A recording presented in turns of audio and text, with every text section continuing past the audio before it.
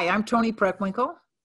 I'm chair of the Cook County Democratic Party, and I'd like to welcome you to the 80, our podcast about the party, its candidates, and its leaders. We're beginning the podcast by interviewing our elected Democratic committee people to discuss their backgrounds and thoughts about the history and future of our Democratic Party. Today, I'm excited to welcome Tracy Katz Muhl. I did it right, Tracy? You did. All right, Tracy Katz Muhl, who serves as the chair of the Northfield Township Democratic Party. We're very grateful to have you. I understand you're also president of the Northbrook School District 28 Board of Education, right? That's right. And what a year it's been for school boards. I started to say, we'll talk about that a little bit. And you're also a partner in a law firm. And I was teasing you earlier about the fact that you didn't sleep clearly. Not often, but I do if I can. All right. Let's start a little bit. So you're a native to the region. You went away to Washington, D.C., to Georgetown to go to college, and then came back here to go to law school, and been here ever since. So tell us a little bit of how you got involved in politics. My parents, I would say, are the original piece of how I got involved. They took their involvement in elections and voting very seriously. My little sister and I never missed an election. I remember voting on those old punch sample ballots they would give the children where you could pick who you wanted to vote for president, whether it was Washington or Lincoln. And this was very much ingrained in our household, even when they were disagreeing. My parents weren't always on the same side or choosing to vote for the same party, but they really modeled for us the importance of debate and discussion and participation. Okay, so they're the ones who got it started. So civic engagement was kind of the mantra in your household, huh? Very much so, although the person who gets me formally involved in politics is now State Senator Laura Fine. Laura Fine. Okay, tell us how that came about. Laura and I met working at a nonprofit that used to be here in Northfield Township. At the time it was called Links and then Angles, and now the programs are part of Glenview Northbrook Youth Services. I was a volunteer in the Pride program there, and she was on the board, and they asked me to eventually join the board. And so I got to know Laura through that and was part of a team of volunteers who stuffed envelopes and things like that for her first race for state rep. And then years later, with my school board hat on, I reached out to her because I was dealing with an issue where possible state law developments were being pressed as a rationale for schools not to do certain things. And so I met with her to work through the policy impact here and what was the best thing to do as a board member. She gave me some good advice, but she asked me for two things. And one was to join the executive team at Democrats in Northfield Township. And the second one was to apply for Illinois Women's Institute for Leadership. So Laura is really the one who gets the formal credit. All right. So let's talk a little bit about your school board leadership. As you said, this has been an extraordinary time for public education and for our schools. How have you navigated that? We've been very fortunate. Up here in Northbrook, there are actually four different school districts that have parts of their district boundaries in Northbrook. Two of them are split between Northbrook and Glenview, and there's a third large district in Glenview. So all said, there are 5 suburban feeder districts that all feed into the high school district here, which is 225, Glenbrook North and Glenbrook South. And of those districts, 4 of them have been able to run at least partial in-person or hybrid learning, and 2 of them, including the one that I'm the president at, have been able to model what a socially distanced full 5-day program looks like. And it's a function of 3 F's, we've been calling them: facilities, funding, and faculty. We've been fortunate in all of those departments. And so we were one of the schools that really did pilot doing 12 or 14 by the time we were done with them weeks of full in-person learning with students socially distanced and with masks. And we've now gone into what's called an adaptive pause phase, where we're going to be off from essentially the Thanksgiving break until the holidays in January. So it's been exciting, but it's also been high stress, I think, for everybody involved to try and navigate how to do this safely and to try and model some of the practices that, as this pandemic goes on, other districts can use to have children safely in the buildings. I'm a teacher, as you know, and yes. spent 10 years in the classroom, and I'm very worried about the educational losses that our young people are going to be faced with as a result of remote learning. It's much harder to figure out whether the kids are learning the material, engaged, when you're doing a lot of Zoom classes or whatever. And it says you say that you've been able to do this with more in-person learning. How have you managed that? So we're running two programs side by side. We have an in-person program and we have a fully remote learning academy. So for students, for instance, that are high risk themselves, from high risk families, have a lower risk tolerance for any number of reasons, they have had a fully remote program, which has been adapted substantially from the spring. In spring, everybody was really in sort of emergency remote learning mode. There's a much more finely tuned program that's running 5 days a week for about a quarter of the students, and the other 3/4 were the ones who were in person throughout, though now they've also all shifted. So right now we are 100% remote. There has been data back and forth to keep an eye on both cohorts. So I'm less worried really within the district than I am countywide and statewide and nationwide, because like I noted before, those 3 F's, the facilities, the funding, and the faculty, really drove our ability to do this. And that ability simply isn't uniform statewide. And that's something that's been the case and been problematic and been a driver for finding new funding sources for ages. Yeah, one of the things that that concerns me is that the inequities that we see in our society across the board are being magnified by the pandemic, and that's surely true in our education system. Absolutely, and the more recent data that was coming out from the testing organization, NWEA, is substantiating that. All right, that's a concern. But let's move, if we can, from our educational challenges to our Democratic Party challenges. Tell us a little bit about what your township is like and your organization, your township organization. Our township has really changed over the years. When I grew up here, it was what a typical suburb would have been like 40-ish years ago, where there was an awful lot of ballot splitting going on. These were notoriously independent parts of Cook County in terms of how people voted and how they divvied up their votes across the ballot. And we've watched that development shift over the years as the suburbs have become more and more and more blue, to the point where in the last couple of elections, all or virtually all of the Democratic candidates and policies are being successful. So now when we're looking at running races up here, we have solid Democratic candidates for all of the offices, and there are just a couple of races that we really focus in on to see where we can communicate about why these are values that the suburbs can and should share.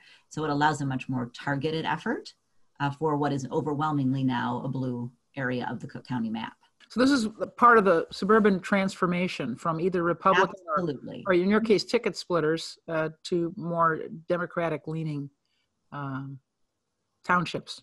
Yes, and evolution in the candidates too. When I was young, I can remember there being candidates here from the Republican Party that were pro-choice candidates.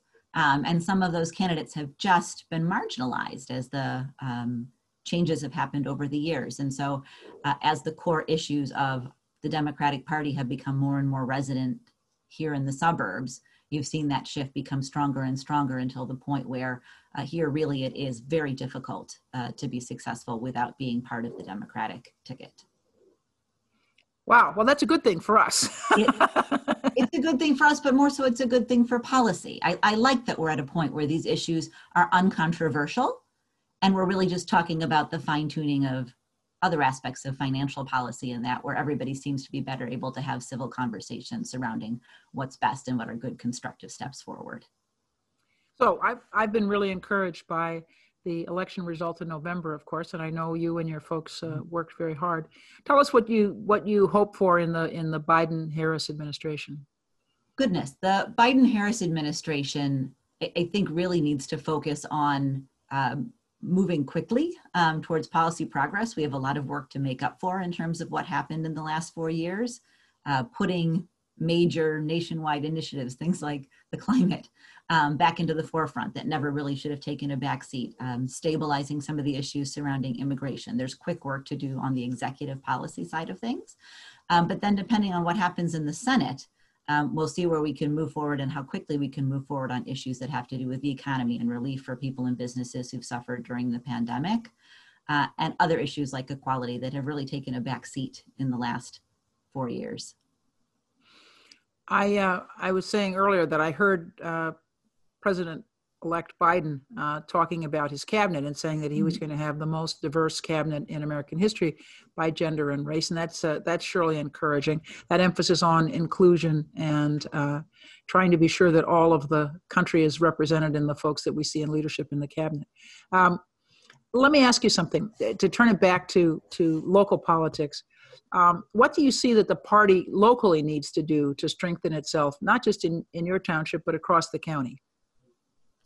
In Northfield Township, my focus has been keeping the field team engaged throughout the year. The field team is probably the proudest thing for us as an organization over the last several years.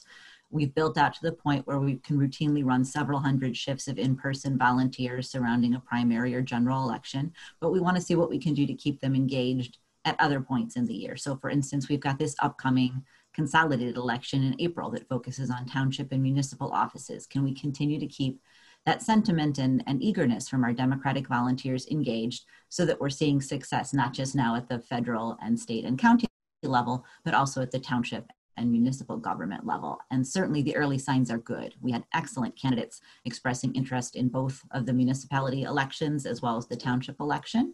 And we're hoping to build volunteer and donor support surrounding that process over the next 4 months.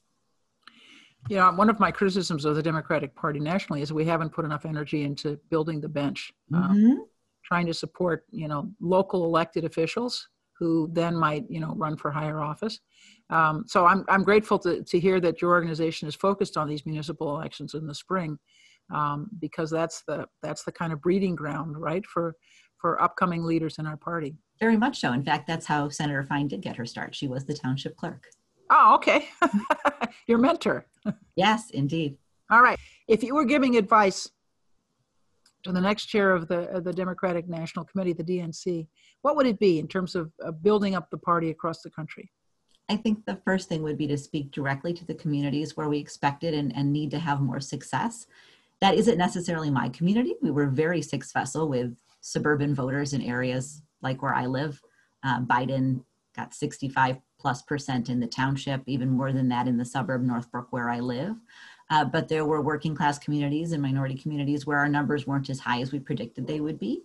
And so I would say engaging directly with leadership in those communities to hear from those voices, those voters, as opposed to a group of people off in a room in DC or even Chicago or Springfield kind of speaking for those communities. I think we need to have national Democratic leadership engaging directly in those conversations and not speaking for them, that this has to be a direct connection to those audiences so we can mold our policy and platform better to make everybody feel included again in the big tent model of the party.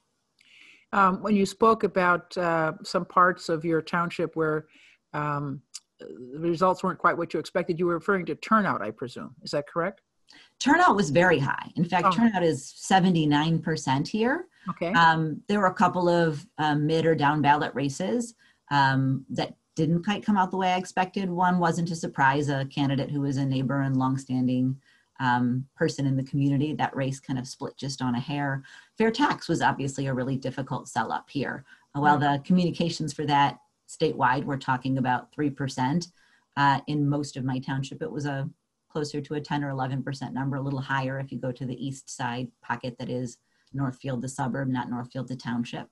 And so on that specific policy issue, that was more of a challenge here. And we're going to have to find other ways now to work through the budget. And that process is going to be painful in Springfield.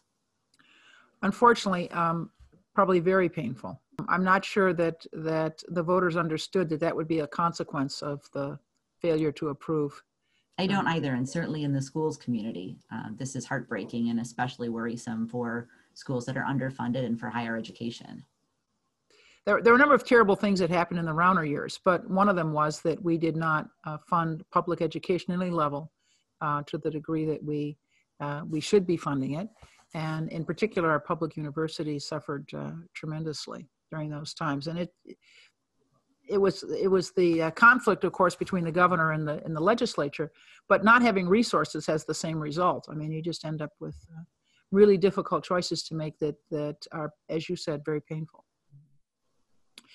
Is there anything else that we haven't touched upon that you'd like to address in our session today?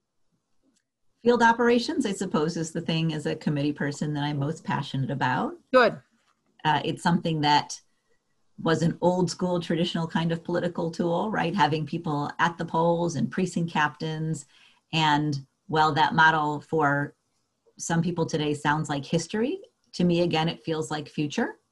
Especially as we start seeing growth in mail voting and the possibility of that being expanded or even mandated at some point.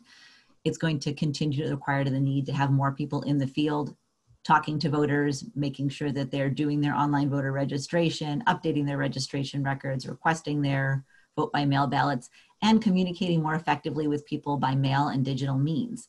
So our township runs a sample ballot program, and the ability to fund providing that sample ballot by mail, but also by digital means, email, social media, website, is going to be critical as an organization. And I hope to continue to build the field team, build motivation and sentiment and excitement and dollars, of course, to fund the program through the hard work of our field members. And that's something that I'm hoping as we go forward, more and more organizations get involved in, because an educated voter can vote the whole ballot all the way down to the very last judge.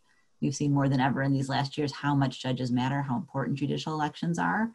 So that's where my focus and energy is going to be, continuing to develop field operations and field team, and hoping that that continues to spread, not just throughout Cook County, but throughout Illinois.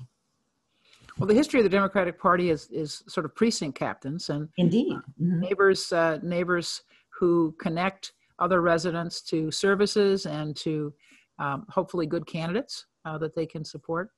And clearly we need to engage in that kind of, we call it field work, sometimes we call it precinct work, again, if we're going to be successful as a party. Right, well, ambassadors. Ambassadors, thank you very much. Thank you very much. Well, I am grateful, Tracy, for your joining us today for this podcast, and thank you for your service. Thank you so much. It's wonderful to be a part of this organization. All right, take care.